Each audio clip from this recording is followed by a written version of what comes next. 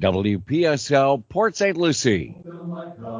And now it's time for We Are Just Christians live from Savona Church in Port St. Lucie.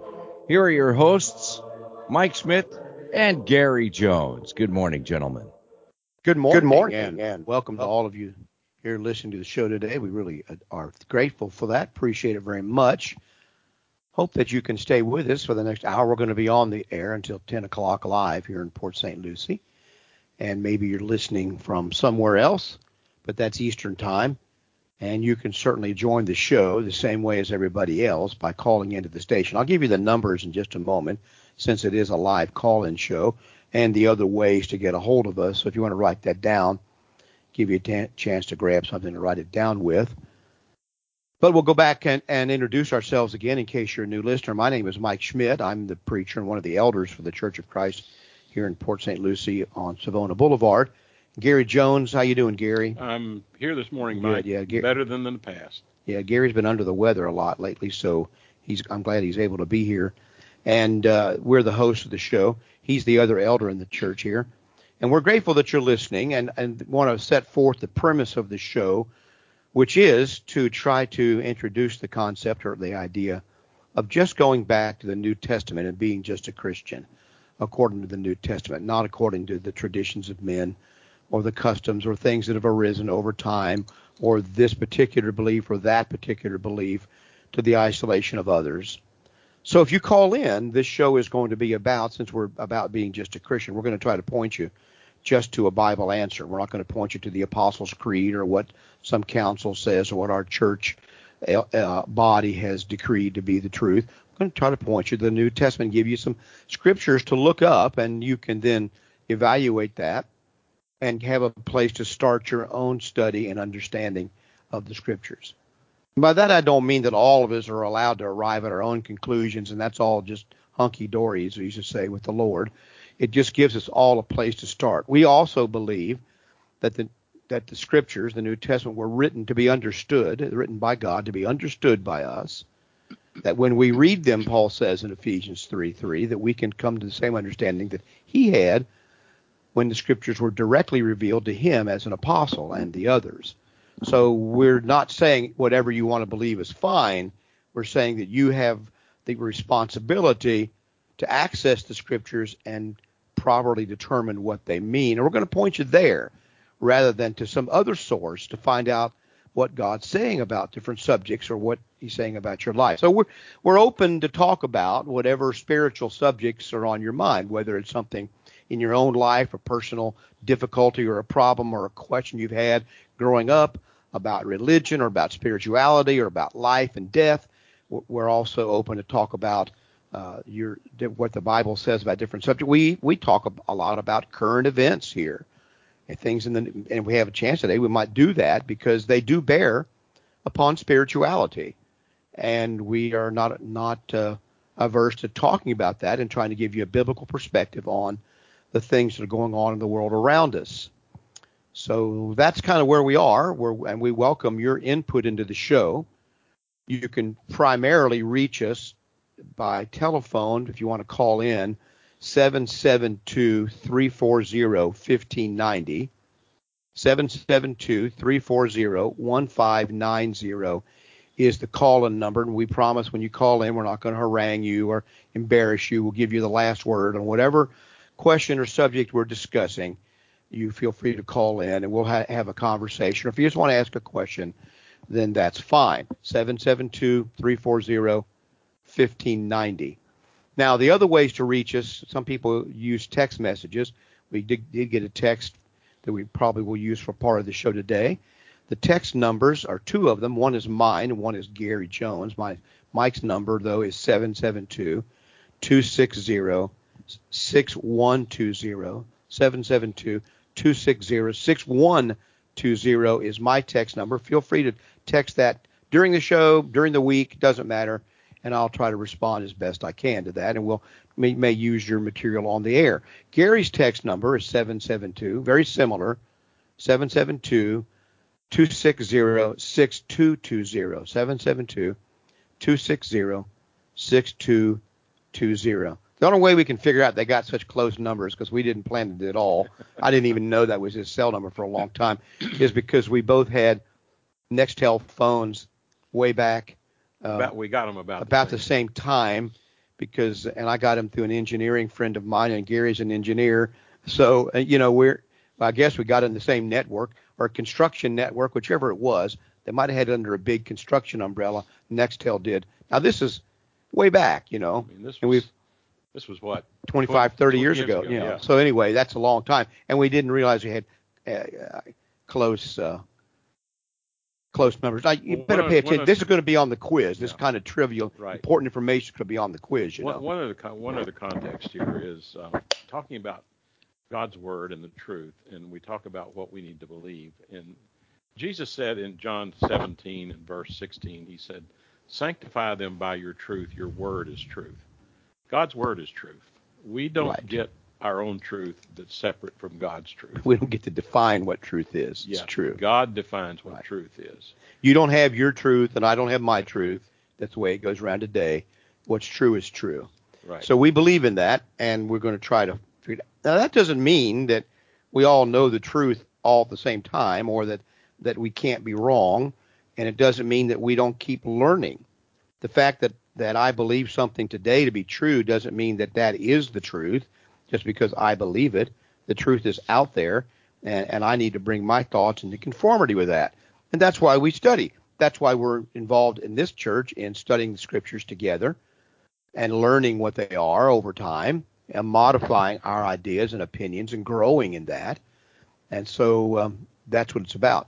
The other thing I want to mention again, at the beginning of the show. And by the way, feel free to call in. We'd be glad to talk to you today. It makes our job easier when you bring up what you want to talk about. But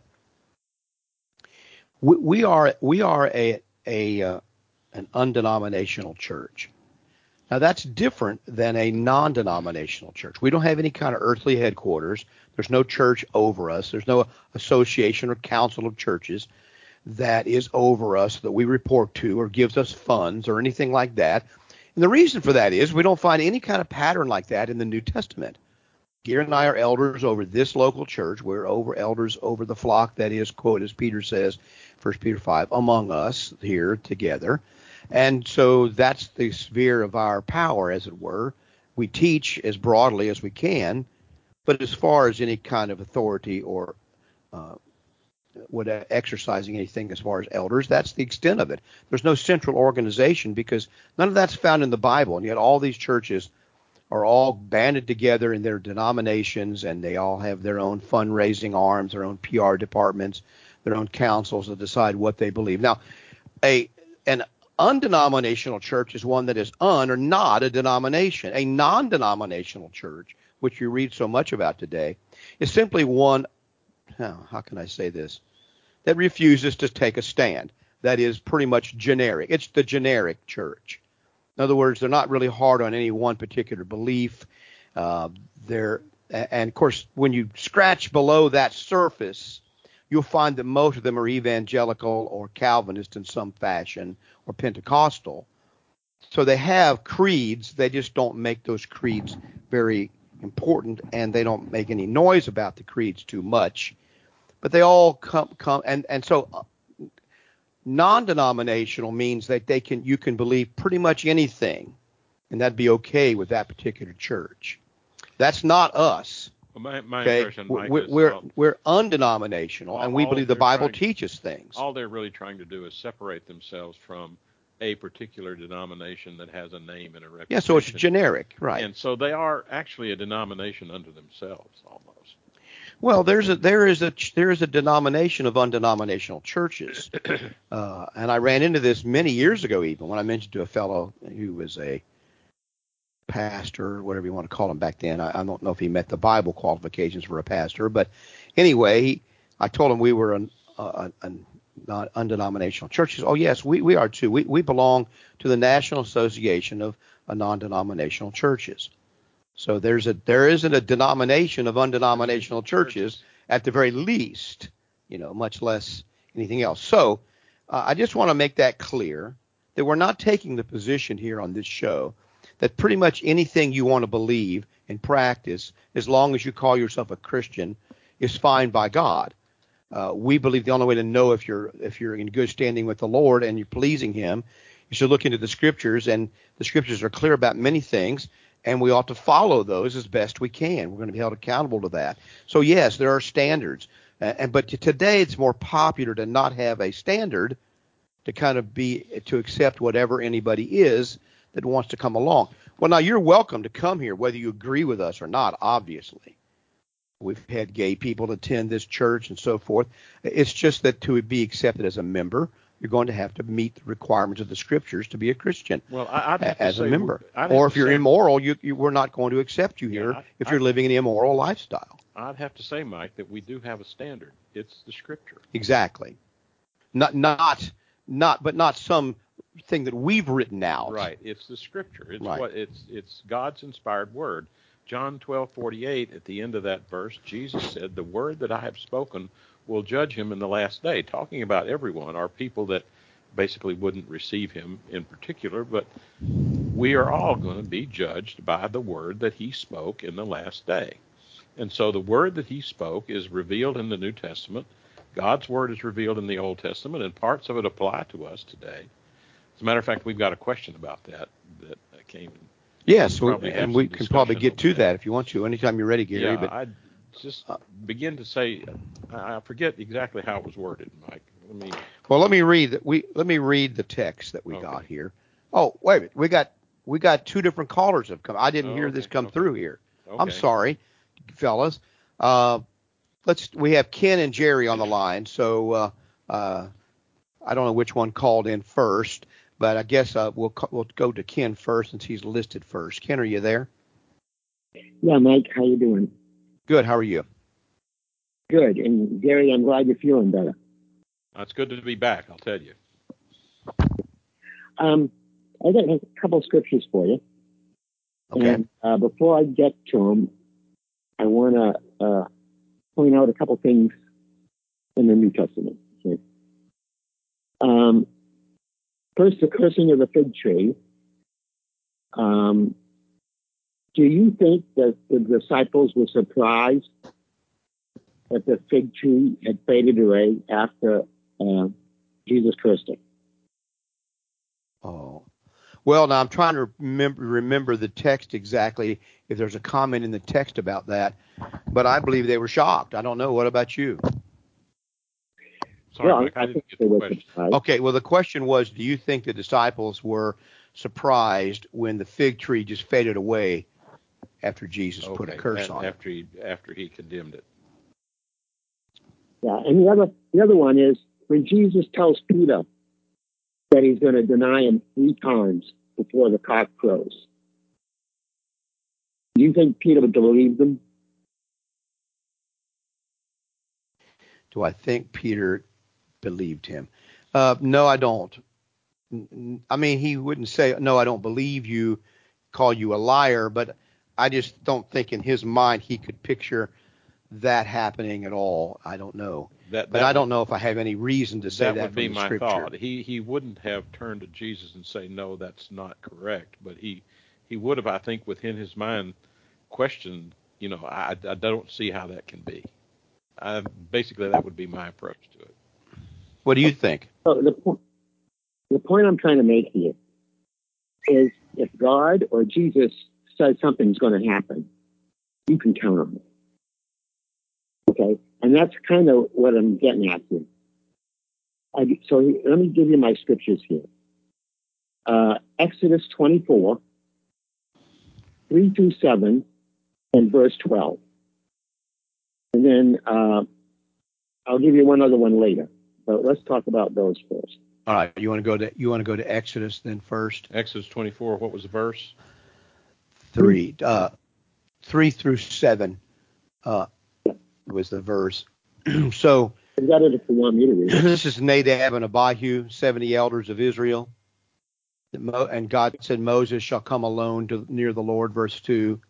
They shall not come near, nor shall the people go up to him. So Moses told the people all the words of the Lord and all the judgments, and all the people answered with one voice and said, all the words which the Lord has spoken we will do.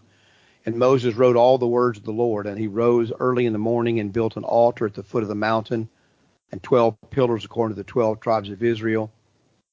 And he sent young men of the children of Israel who offered burnt offerings and sacrificed peace offerings of oxen to the Lord.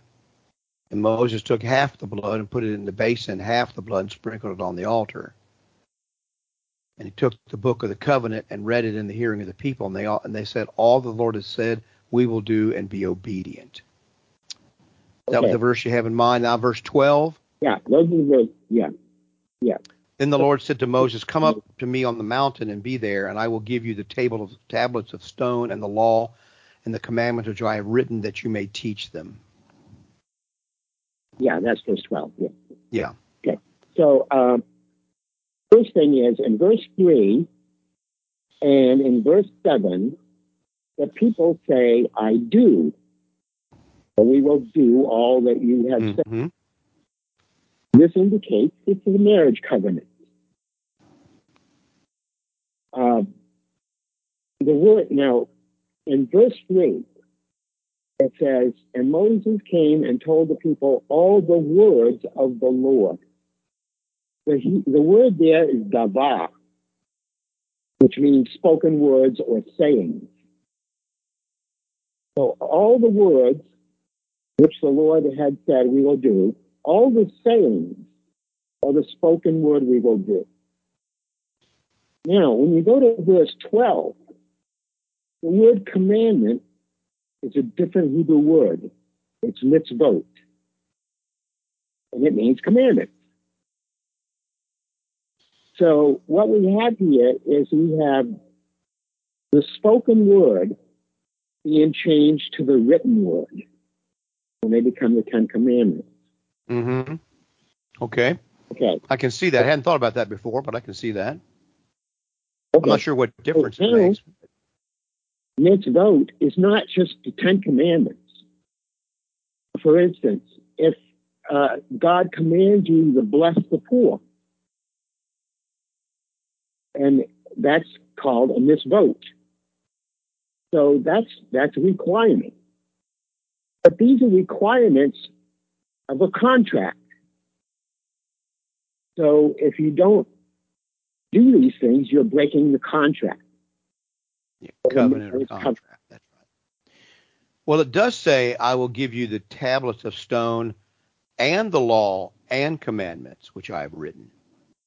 So unless you're taking tablets of stone, law, and commandments as being a description of the same thing, the Ten Commandments, as it were, then it's obvious he's using the word and here as a conjunction to add on to something, to in addition to. So that makes sense that it's more than just the Ten Commandments he's giving them here. It is all the commandments and the law that he has written. And that forms the covenant that God has made with Israel, the covenant. Okay. Now, is that right? Is that what you think? Yeah. If you want reference here, Dabar is number 1697 in Strong's Concordance. It says it means spoken words or sayings. And in Strong's Concordance, commandments or mitzvot is 4687. Right. I just looked those up. Yeah. The other scripture I want to go to is Jeremiah 31. Why did I just know that? Yeah. Gary apparently had guessed that. Yeah, Gary got me figured out now. All right, go ahead. That's good, Gary. Now I know you're listening. Yeah, apparently he's listening. He likes the same kind of verses you do, apparently. Yeah. Go ahead. We've talked about this verse several times. He and I have, and then on the show, I think, in different contexts. Go ahead. Okay. So this is going to reinforce what I just said a little while ago. So Jeremiah 31, we're going to start in verse 31 and read to 34. You got it yet? Hold on a sec. 31 through 44? No, 34. 31. 34. Yeah. All right. It says, behold, the days are coming, says the Lord, when I will make a new covenant with the house of Israel and with the house of Judah, not according to the covenant that I made with their fathers the day I took them by the hand to lead them out of the land of Egypt. That's what we just read about, right? My covenant which they broke, though I was a husband to them, says the Lord. But this is the covenant that I will make with the house of Israel after those days, says the Lord. I will put my law in their minds. I will write it on their hearts. I will be their God, and they shall be my people. And no more shall every man teach his neighbor and every man his brother, saying, Know the Lord, for they shall all know me, from the least of them to the greatest of them, says the Lord. For I will forgive their iniquity, and their sin I will remember no more. Okay, go ahead. Yep. Ken, what do you want to say about that? Okay. So this confirms this is a marriage covenant. Refers to husband. God is a husband unto them. Okay. So when you it is the type. The marriage is typological of this covenant that's here. It's a similar thing. Yeah. This isn't marriage itself, the way we think of it. This new covenant is referring to what in the New Testament? I think so. I think this is what the book of Hebrews says very explicitly. Hebrews 8. Yeah, so when that this is the verse that's quoted. Communion. I'm sorry. What was that? When did this start? Jesus took the wine and said, "This is the new covenant." Yeah. Yes. Well, Hebrews is more. I don't know how specific we can get to when it started. I don't know that it started at the Last Supper. He's telling them at the Last Supper to do something in the future. I mean, he's giving them a future significant event, because the covenant cannot be in place, it says in the book of Hebrews, until the death of the testator. So a testament cannot be enforced until Jesus has been killed, and he was obviously alive at the Last Supper. But I think that's looking at it in too detailed of a way in keeping the time of it. He's speaking of the fact that, and then there was perhaps a period of time during the time of the New Testament, the apostles alive, where one covenant was fading away and the other one was coming in some figures. But the death of Christ was the significant event. And then he was not seated on David's throne until his resurrection, according to Acts 2. So there's this whole sequence of events that are occurring there that all bring about this sea change for the Jews from the law of Moses to the new covenant. Yeah, aspects of that change were being revealed even by Paul throughout the letters. Aspect of that change in that covenant kept coming. Well, he was trying to show the Jews that it was details of it. Right. He was trying to show the Jews that it was over, even though their whole society was built on this. What were you trying to point out by this, Ken? Okay. I don't look at the Ten Commandments as rules. I look at them not just rules. I mean, they are that. But not just rules. Okay. They're prophecy. It says, you shall not commit adultery. He's saying there's going to be a time under the new covenant where you won't do these things. And you'll have the power to not do it. Well, there is an aspect of this. It's my weird idea. So, I mean, all right. Well, I can see that aspect of it. See, I think that's the point. People miss the difference between the old and new covenants. There was forgiveness of sins in both. One was full and complete because Christ's blood had already been shed. The other was forgiveness contingent upon Christ's blood being shed in the future, but it was as good as shed because God said it was going to happen. The significant part to me about it is verse 34 of Jeremiah 31, which says, "No more shall each man teach his neighbor and every man his brother, saying, Know the Lord, for they shall all know me, from the least of them to the greatest of them, says the Lord." Now, I think that's referring to the fact that under the law of Moses, you were born a Jew and you were part of the covenant of Israel when you were circumcised and you were only 8 days old. And so therefore you had to be taught the law because you weren't born with the law. You were taught the law. Later on, each man shall teach his brother, know the Lord. Under the new covenant, you can't even be a part of the covenant until you know the Lord or until you voluntarily agree to the aspects of the covenant. That wasn't true for the Jews. Well, it changed the nature of the kingdom. Right here is a change. It's a spiritual kingdom, not a physical kingdom. This is what was missed by the Jews when he came. Right here in verse 33 that precedes their verse 34, it says, and I will write it on their hearts, and they will be my God.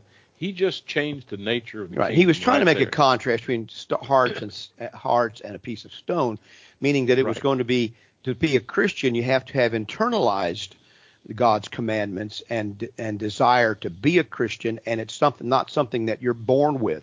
Now, so many Christian denominations have this, I think, all wrong, in that you are baptized when you're a baby and you're born a Christian in their view, and so forth and so on. But this verse here teaches against that idea, because in order to be a Christian, it has to be something that you have personally acknowledged and desire to be a part of, and that's different than it used to be. And it's an internal covenant that I make with God, not one based on external symbols like the temple and the Ark of the Covenant and all that. It's internal. And there are no longer land boundaries. Yes. It's wherever these people are. Right. No ethnic boundaries, no boundaries. Genetic boundaries, and certainly no land boundaries. Now, that's where I would take some of this, Ken, to say that that's the difference between the covenant, the new covenant, the second covenant that does not fade away, and the first one, which was fading away at the time the book of Hebrews was written. And that's what's missed about Christianity. People keep trying to make it a physical thing based upon, and you may disagree with this, on the land of Israel and being a Jew and all kinds of things like that, being physically a Jew. And it's not that at all.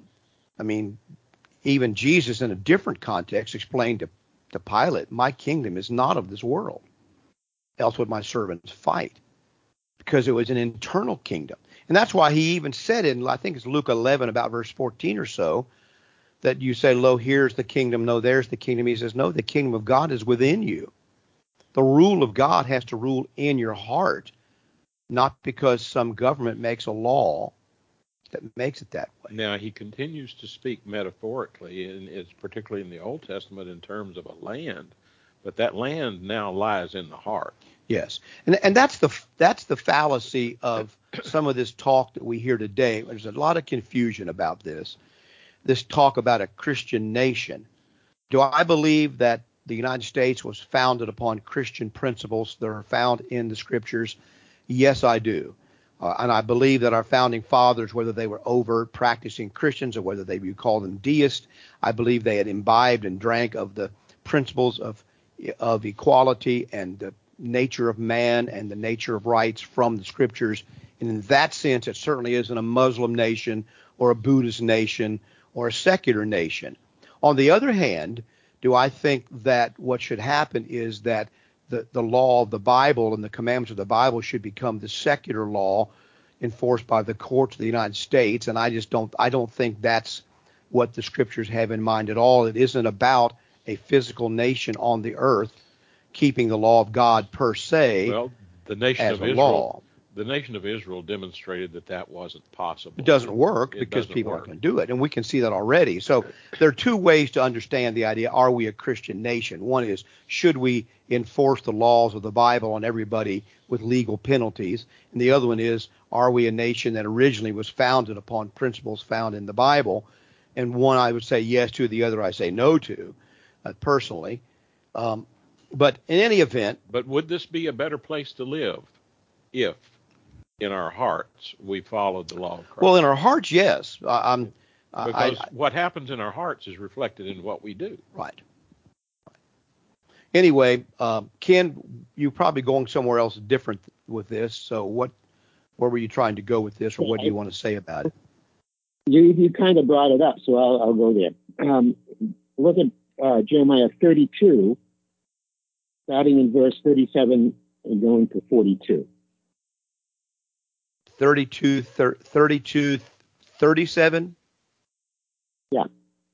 Behold, I will gather them out of all. Behold, I will gather them out of all countries where I have driven them in my anger, in my fury, and in great wrath, and I will bring them back to this place, and I will cause them to dwell safely.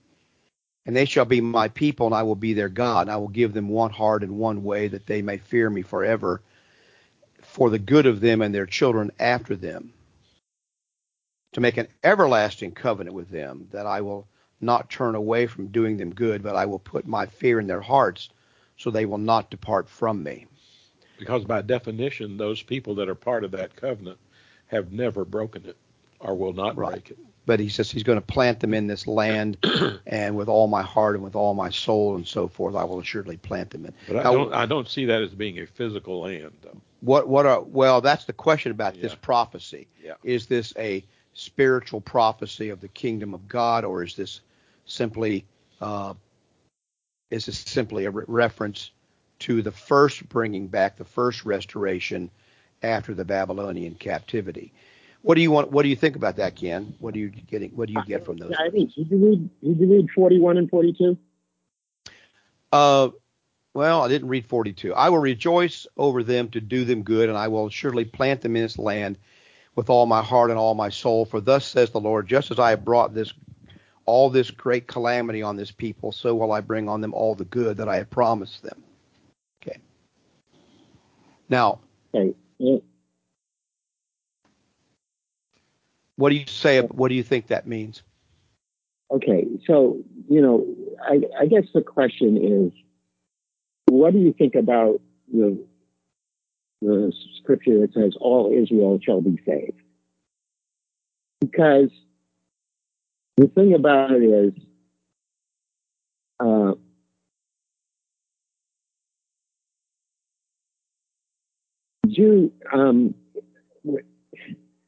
the Bible says, I think it's in Romans, a Jew is one who is one inwardly and of the heart. So, well, yes, that's Romans 2, verse 28. Let me check that here. I was looking at something else, and I'm not prepared to quote that real quickly. That's Romans chapter 2, I think. My mind is on three different things right now, Ken. Give me just a second. Romans okay, 2. It's Romans 2:28. I think that's what I said, isn't it? For he is not a Jew who is one outwardly, nor is circumcision that which is outward in the flesh, but he is a Jew who is one inwardly, and circumcision is that of the heart in the spirit, not in the letter, whose praise is not from men but from God. Now, of course, I think partly, Ken, he's making a play. And by the way, Jerry's on the line, so I'm going to have to wrap this up here. But he's making a play on the word Jew, which means praised. And he's also talking about being a Jew nationally or ethnically. It isn't outwardly because you have the physical characteristics of a Jew or you've been circumcised. But he says today, now since Christ has come, being a Jew is one thing of the heart, where it's a person who's following God's covenant and has been circumcised. New covenant. Huh? Yeah. The new covenant. Okay. Yes, and in fact, he says in Colossians chapter 2 that the new circumcision, not made with hands, is baptism, which is faith in the operation of God, and that's in Colossians 2:24. And I think that's what he's saying here. And so you're a Jew who's one inwardly. So I meant to say it a minute ago, and I say this, I'm a Jew. I think according to the scriptures, me as a Christian, as a Gentile physically, but as a Christian, following the new covenant, I am a Jew. I am the one who is serving God. Praise. That's what some of these Old Testament prophecies were speaking of, that God would bless all nations through Christ. And I'm in one of those nations he decided to bless through Christ.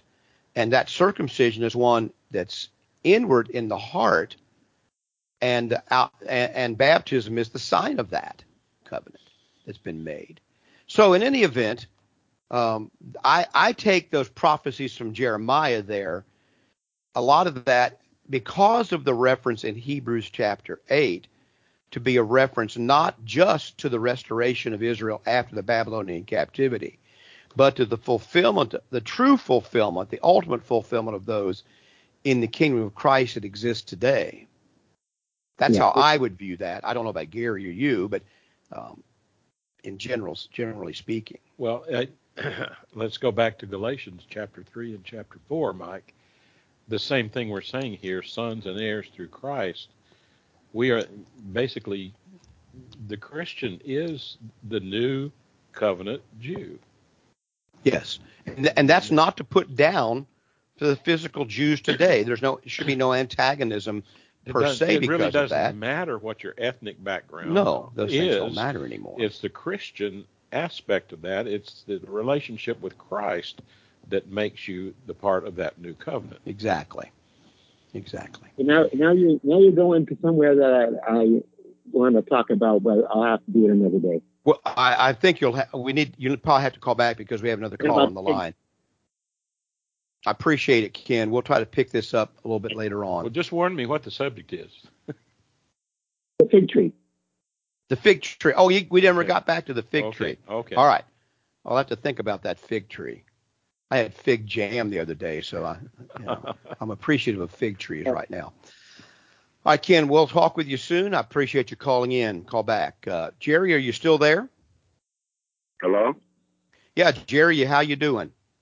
Pretty good. Good morning, Mike. Good morning, Gary. Good morning. I was in a severe industrial accident in the early 70s in a stamping plant, a Ford plant. And so I call into a program for my sanity, so I don't go nuts, Well, I appreciate that. Yeah, okay. Now, I don't know. I know if I should question the wisdom of the choice of talking to me and Gary as a sanity inducer, but to try to hold on to your sanity. My wife might, and other friends might dispute that. But go ahead, Jerry. Thank you for calling. And are you there, Mike? I am. I'm having a little trouble hearing you, but go ahead. Yeah, I was wondering about the book of Esther, who Esther was relative to the Semitic people coming out of the desert and into Mesopotamia, which is present-day Iraq. And the word Mesopotamia means between two rivers, and would be a good guess to guess that they were talking about the Tigris and Euphrates. But my question is about who was Esther, and I'd like to listen off air, Mike, if that'll be okay. Okay, sure. Well, that's great. Yes, you are correct that that Meso, meaning middle, Potamia, meaning waters, that area which is now present-day Iran, Iraq area, is the old countries of Assyria and Babylon back in Bible times. That is Mesopotamia, the area between the rivers. And that is where the city Ur of the Chaldees was. Chaldea is another name for Babylonia, an ancient name. And so Abraham's family, Terah and Nahor and his brother Haran, all those folks were living in Ur of the Chaldees in Mesopotamia when God came and called them. Apparently this calling came in a couple of steps. First to leave Ur and go to a land I'll show you. And they got to a place partway in between, which they named Haran, or Haran, which is after the brother that died. And then from there, God called him on down south to what we now call Israel or Palestine, which was an area controlled by a different people, descendants of Ham, not descendants of Shem. Abraham's descendants in Mesopotamia were all descendants of Shem, one of Noah's sons. The people living in Canaan at that time were descendants of Ham. They were the Canaanites, the Girgashites, the Hivites, the Archavites, and all those people. All those Vites, as they say. Different ites and vites living there. And anyway, that's who was there then, and God basically said, I'm going to give you this land, Abraham, you and your descendants. Now, it took about 430-some years from the time of Abraham for his descendants to eventually come back from Egypt and drive those people out of the land for the most part and take it over, and it became what's now Israel. So these descendants of Shem eventually displaced most of the descendants of Canaan or Ham that were living in that land. So now the Bible makes reference both in the speech of Stephen and in now the other reference is escaping me without looking it up. Yeah, but by the time we get to Esther, we're way further down the timeline. Yeah, I haven't even got there yet. Yeah, the major characters, Esther and Mordecai, basically are descendants, are the Jews. Basically, ethnically they are Abraham's seed. Exactly what Ahasuerus or the kings of that area and the people that were in that area were probably a little bit different by that time, but basically those two were right. Children of Abraham. In Joshua, Joshua makes reference to the fact of the people and tells them to choose who you're going to serve. And Moses does the same thing in Deuteronomy 28. You can either serve the gods that your fathers served beyond the river, meaning back in Mesopotamia, before they came to where they were then, or you can serve the gods of the land that you're about to go into, the gods of the Canaanites, or you can serve Jehovah. And that's when he says, choose you this day whom you will serve, Joshua does. But as for me and my house, we will serve Jehovah. So there's the choice that's to be made. And so, yes, there were different gods they were serving. Now, when you come to the time of Esther, he promised him, if you serve these other gods, I'm going to drive you out of this land. And he did. And he did drive them out. And that's where you find them in the time of Esther, living under the rule of the Persians that already passed from the Babylonians to the Persians. And toward the end of they were now living in Persia. Esther was a servant girl of Xerxes, a Persian ruler. And she had been elevated to taking the place of Queen Vashti because she was not only beautiful but also a wise woman and one who respected Xerxes, Darius, and she was intelligent. And so she's put in this position as the king's wife, as it were. But now the Jews were in this land, and I'm telling this story very briefly without having to read it all, but it's all told in the book of Esther, which is one of the more interesting books in the Old Testament because it focuses on a specific period of time and circumstance when the Jews were not in Israel. They were in a foreign land, and they were really a bunch of strangers, and they were in a way they were alike. And the reason the book of Esther has been popular in the last few centuries among the Jews is because it depicts a time in which the Jews are scattered in a foreign land.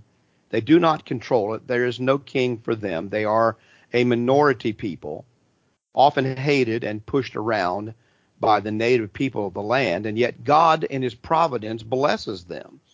And he does it through his providence, not through miraculous events. Yes, and this is the case here.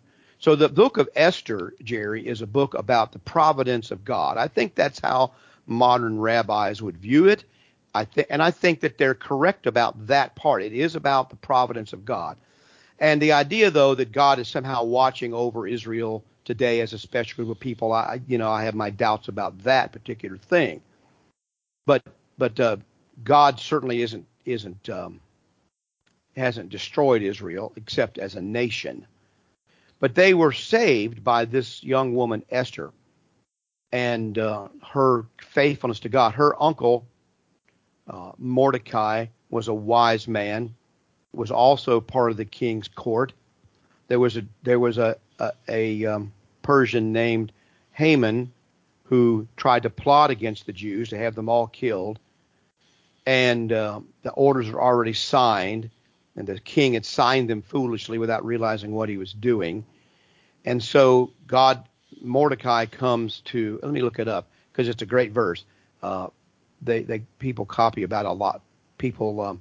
Who knows if you've come to the kingdom for a moment? Yes, it's Jeremiah. I mean, it's Ezra 4:14, not Ezra. Esther 4:14, I believe it is. right about that.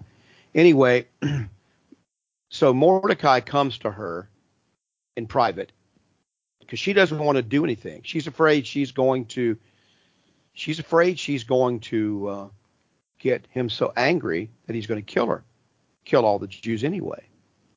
Because you didn't just speak to these kings any way you wanted to back then, say what you wanted to. You didn't run around saying, "Let's go, Brandon," to the king of Persia. Okay, you had to be invited into his presence. Yes, you didn't just go to the king. No, and if you went to his presence without being invited, you risked death. And that's what she had to figure out a way, and she did to do that.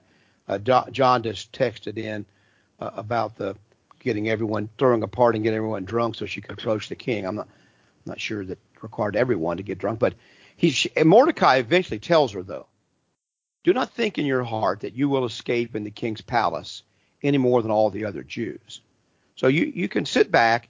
You're protected in the palace, you think. All the other Jews will be put to death. That's what the order said, to put them all to death. And you think you're going to get away with it because you're in the palace. He says, for if you remain completely silent at this time, relief and deliverance will arise for the Jews from another place, but you and your father's house will perish. Yet who knows whether you have come to the kingdom for such a time as this? So there it is. I have a sermon I preached years ago, such a time as this. It's even more apropos today than when I preached it 25 years ago or 30 years ago. But this is the time when we need to speak out for what's right and to speak to the king about what's right. That's Esther 4:14. Yes, 4:14. And so Esther then courageously works it around in a wise and judicious manner. She didn't go and flip the king the bird, and all these kind of things, so she'd get her way and all that. And she did it within the customs and within the customs of those people, procedures of her time and her place. And God blessed the whole thing, and Israel was spared, and Haman was hung on the gallows he had made for Mordecai. There's the end of the providence. He made a gallows to hang this Jew that he hated on. Haman did, and then eventually he was hung on those gallows. So, but I think it's interesting that part of the lesson for this book is Esther worked within the customs and the tenets of her time to do this. She didn't basically call on the customs of the Jews. She worked within the framework of the kings of Persia. Right. So eventually now the Jews were restored from captivity back to the land. But it's a great story, and I believe it is a story about the providence of God. I was thinking this morning, Gary, how much of the way that I do things, unfortunately, is probably a reflection of my belief in the providence of God in a way that I've never really verbalized in many ways, because and yet I pray about this all the time, that God would give me opportunities in speaking with people and with my friends and neighbors to let the gospel light shine in for them and for me, give me opportunities to speak, and yet sometimes then you don't even notice it when it happens. Well, but I do believe in God's providence, and we can't figure it all out. The older I get, the more I realize cannot plan it, cannot figure it all out. It's not possible. That's what I've recognized with age, Mike, is I don't pray for opportunities.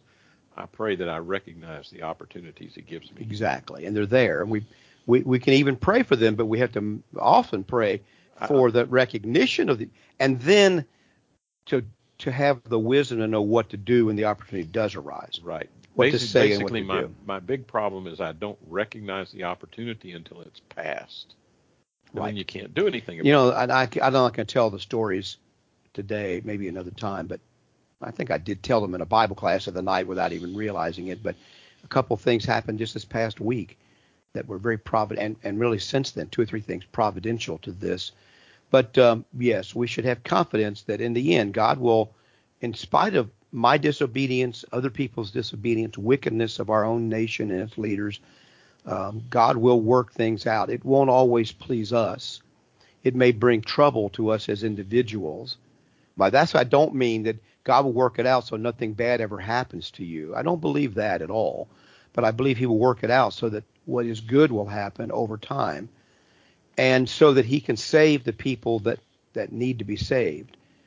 Not everybody is going to be saved because people will not respond, but God will figure out a way to weed out those who do not want to be saved, who want to do their own thing, want to do what they want to do, from those who those who want to change, those who want to do better. He will weed them out, and his word has the power to do that. And we don't always get to choose. That's the problem I have with modern, quote unquote, Christian leadership, Gary, is they want to force the issue all the time. They want to make sure that if they have the right light show up and have the right intensity of lasers and strobes, the right amount of fog, that somehow that's going to save people that are lost. And we just got to get the right amount of fog and the right decibels and the right mix from our audio mixers into the microphones, and then the gospel will be able to save people. This is the modern, and if we just have the right kind of leadership model, we'll save people. That's all garbage. Okay, that's not how people are saved. God designed his gospel, his word, to save the people that he wants. It saves the kind of people God is looking for. And that's the hardest lesson I had. You cannot offer anything to people for salvation but God's word. Yeah, that's all you can offer. And you've got to get it so that you've got to have the right understanding of things. And there is a way to present things. There's a way to talk to people. But sometimes even we talk to people wrongly. There was a fellow years ago, Gary, whose wife had become a Christian friend of mine. He was still drinking a lot. He knew what to do, I think, but he was drinking all the time. I'd gone and got him out of a few bars and helped. His wife had called me to come help her, and she had grown up as an atheist. And the last time she said, "Come help me," I went down there and we got him home. Big old guy, and he's sitting there all hungover, hang dog in his living room. They were poor. Well, of course they were poor. Yeah. Okay. And I just went after him. I just said, you are a disgrace to this woman. You have so much power and capability, and this is disgraceful. You know better. This is disgraceful the way you're at. And I just went after him, all the while realizing that this is the completely wrong way to approach a person with an alcohol problem. Everything I'd have read and studied from the experts, even the Christian experts, this is the wrong way that you do this. But I did it anyway because I was angry with him. Next day he calls me up. He says, "Mike," he says, "I realize what you said last night, how wrong I am. I want to be baptized. I got to start my life over again. And I need you to help me." And I went over there and baptized this man. He's never had a drink from that day forward. And he turned out, eventually he began to preach the gospel and help people. And I did everything wrong. You see what I'm saying? But the word came into his heart. Yeah. Okay. That's the thing. And but so that was it. But then again, that's probably the exception, not the rule. It is. I'm not saying that, but I'm using it to show you that, not you, but I'm using it to say that sometimes we have to do what we think is right to do at the time, and even if it's wrong, God can still use it. So in any event, Esther's a great book, and I don't connect it with part of what Jerry was saying. Now I've forgotten exactly what he did say. I was thinking at the time, there's not a connection between a couple of things Jerry said there, but it is a great book about providence, and it's a wonderful story. Time frame for this book's probably somewhere between 550 and 350 yes. BC. Yeah. Probably somewhere in that range. It's probably closer to the 550 in my estimation, but maybe not. The Greeks didn't come until I think a little after 350. Yeah, it could be that late. It could be that late. It would be before the Greeks. That's all I can say for sure. But and this is the position we all sometimes find ourselves though in, even as Christians, to transpose this story, that we don't have the political power that you think you do, or anything else. You're strangers in a strange land as Christians. It's getting more so all the time. And you have to work within that framework. Work within that and be a person that even the king can respect to a certain degree. And yet you have to stand up for what's right. You can't just do whatever. Esther had to take the risk no matter what. And she had to stand up and say, this is what's right to do. And she did that. And God can bless those efforts more than you can figure out. You can't figure out ahead of time how that's going to happen. But God can bless those efforts. Will he always save every person who's persecuted? And the answer is no. He will not. But he can. And we have to have the same attitude as we mentioned before of Daniel's 3 friends. Yeah. Be it known unto thee, O king. We don't know whether he will or not. We don't. Our God can deliver us, and we don't know if he will, but he can. But yet we will not bow down to your image, your king. So that's the attitude that I try to have. I hope God gives me the courage when the time really comes to. But that took courage, standing there in front of that furnace. That basically takes courage. Sure. And it takes faith in God. Yeah. But I believe that's what his word produces when we study it. Mike, I guess I confess that's one of the reasons why the prophets are such an appeal to me, is the truthfulness and the power of God is reflected in the prophets, what they said and what happened.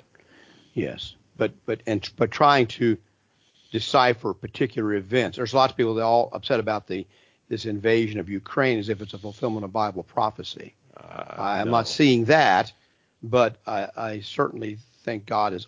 But I do know that there are faithful Christians in Ukraine that are being affected by this, because I have personal friends who did work over there and baptized lots of people in Ukraine and worked with those people back when they first became independent from the Soviet Union. So we need to pray for those folks today.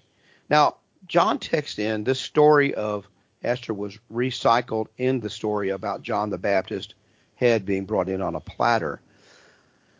Well, I can see the parallel. It was a party. The king was there, and yet the outcome was very different. Now, I don't know about the recycled part. I'm not sure the story was. I don't know if he's saying that the gospel writers just kind of made up a story that was like Esther. In this case, though, rather than God protecting John the Baptist, they went in the cell and killed him and brought his head out. Yeah. And that's what I meant about providence. You can say, well, he's John the Baptist. Surely God's going to protect him. Well, he didn't. Not in the way that you think he should protect him. He chopped off his head right there, and that was it. And John was done. Well, see, what do you mean by recycle? That's a question I had, so I'm not disputing it. Maybe I could say we're recycling history right in front of us now. You and I talked this morning. We're living in a time that parallels 1937 to 1939. Well, as far as Europe is right there, yes. So exactly the same rationale was given by Adolf Hitler to invade Sudetenland, Austria, and Poland, and all that. That's being given by and we're doing Putin. The same reaction. People are falling for it the same way, and we've just got Putin for Hitler, and we've got China for Japan. Right. And they're coming together just like Hitler and Japan came together. Yes. So that might be a form of recycling. That's just looking at something in that way. Well, who was it that said this? History may not repeat itself, but it certainly rhymes. Right.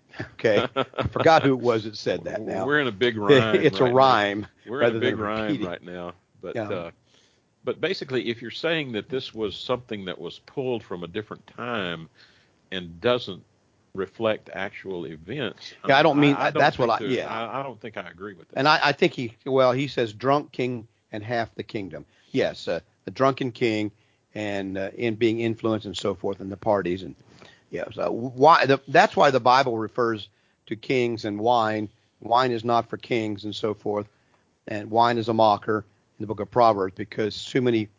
We only got a couple minutes left. Years ago. Oh yeah, we're out of time. We're out of time. Oh, we are. Oh my goodness. We are Time is absolutely. I got to wrap this up. I'm sorry, I wasn't paying attention. We're going to have to get to the text message next week. Okay. Well, I appreciate everybody listening today. We want to invite you to take a look at our website, which is wearejustchristians.com. wearejustchristians.com. And I was going to tell a really interesting story too, Gary. I have to wait too. But also, come and be with us today. 2196 Southwest Savona Boulevard is where we are, the corner of California and Savona on the southwest corner there. And we'd love to have you. We're not going to ask you for money. It's a church of people trying to follow just the Bible, and we'd love to have you visit 2196 Southwest Savona. Come and be tune in again next week, and may God bless you. We'll look at our text messages. Yes. You've been listening to We Are Just Christians live from Savona Church in Port St. Lucie.